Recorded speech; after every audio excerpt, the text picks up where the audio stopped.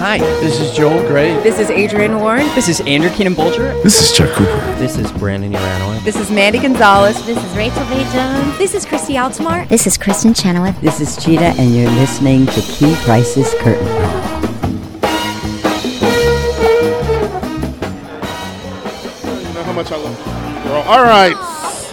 We are back here at the press up fronts for Beetlejuice the musical.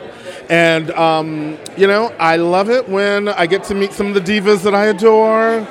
From a distance, I have been able to worship this young lady, Miss Carrie Butler, is here giving that power voice that you have and your comedic timing, because you are a very funny woman. Oh, thank you. I'm great. Okay, so tell me how excited you are about doing this show. I'm very, very excited. I haven't done like a big musical since like Beauty and the Beast, which is a million years ago. This is huge.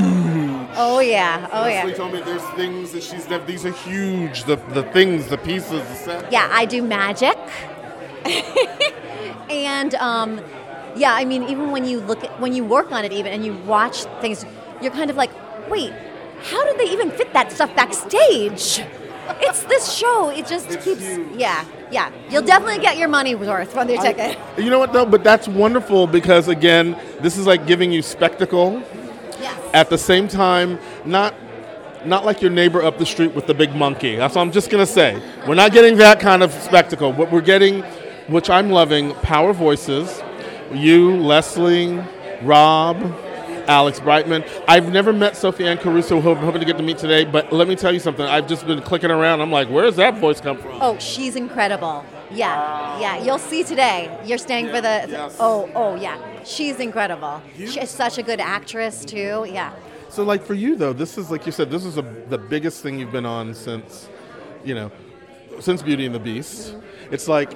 But the things that you've done in between have been kind of cute, too, my darling. Oh, yeah. No, I'm very lucky. I've had a great career. I was like, come on now. No. Penny Pingleton, stop. Come on. Oh, yeah. That's my favorite. It's so fun, though. And the stuff that you've gotten to do, you've really seen, at least as far as I can tell, it's like you've always been able to have like a little edge of comedy with everything that you've been able to bring to the stage. Is that like your natural... Like, is that where you like to be? Oh, yeah.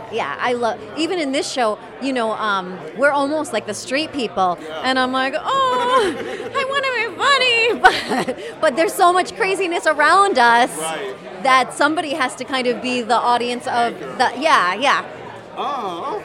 I'll still be a little bit funny. Okay, I'm just saying. I was like, oh. She's going to be so funny, but not funny. No. Because I know you got Leslie Kritzler, and that's a bomb in itself, too. But I'm still thinking about you in Disaster, where like every time you come out of the scene, your clothes got shorter. Yes. Subtle but perfect. I love this. Yeah. So, right now though, your character, like you said, is pretty straight-laced for the moment.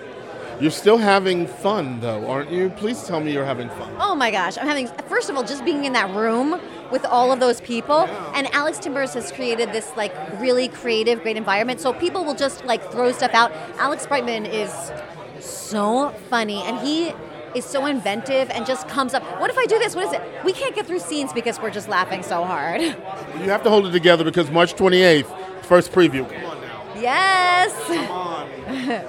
This is really exciting though, because I just love the whole buzz around something somewhat new. I mean, of course, the story is something that people might be familiar with, but at least it's a new musical. And it's completely reinvented from the movie.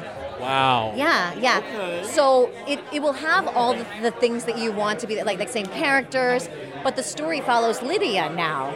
And whereas the movie is so funny, this show is still so funny, but there is a heart there. And like the other day in rehearsal, I was crying.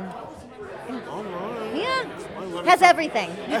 It's like crying just because at the same time, too, you're working, and I'm so glad to see you on the stage. Oh, my gosh. I'm so thankful. But to come back in something huge, right? Oh, my gosh. Yes. Because I'm always like, oh, God, I'm getting older. Is this going to be my last role? Mama's not on ingenue anymore. I'm at the end of my ingenuity. Like, you know what I mean? Yes. No, you're still dish, girl. Stop. This is going to be fun. So again, March 28th, if you are in New York, that's the first night when it goes down over at the Winter Garden Theater. Come and see all of these fabulous people that I'm already talking to. I told you they're fun. And then it's Carrie Butler.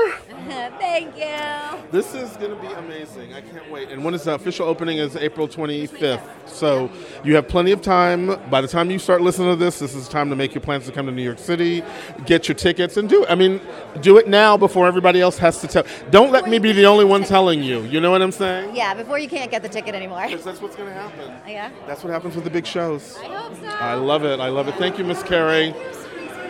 I can't believe Carrie Butler. And we'll be back. Look for Keith Price's Curtain Call on iTunes, SoundCloud, Google Play Music, and now Mixcloud.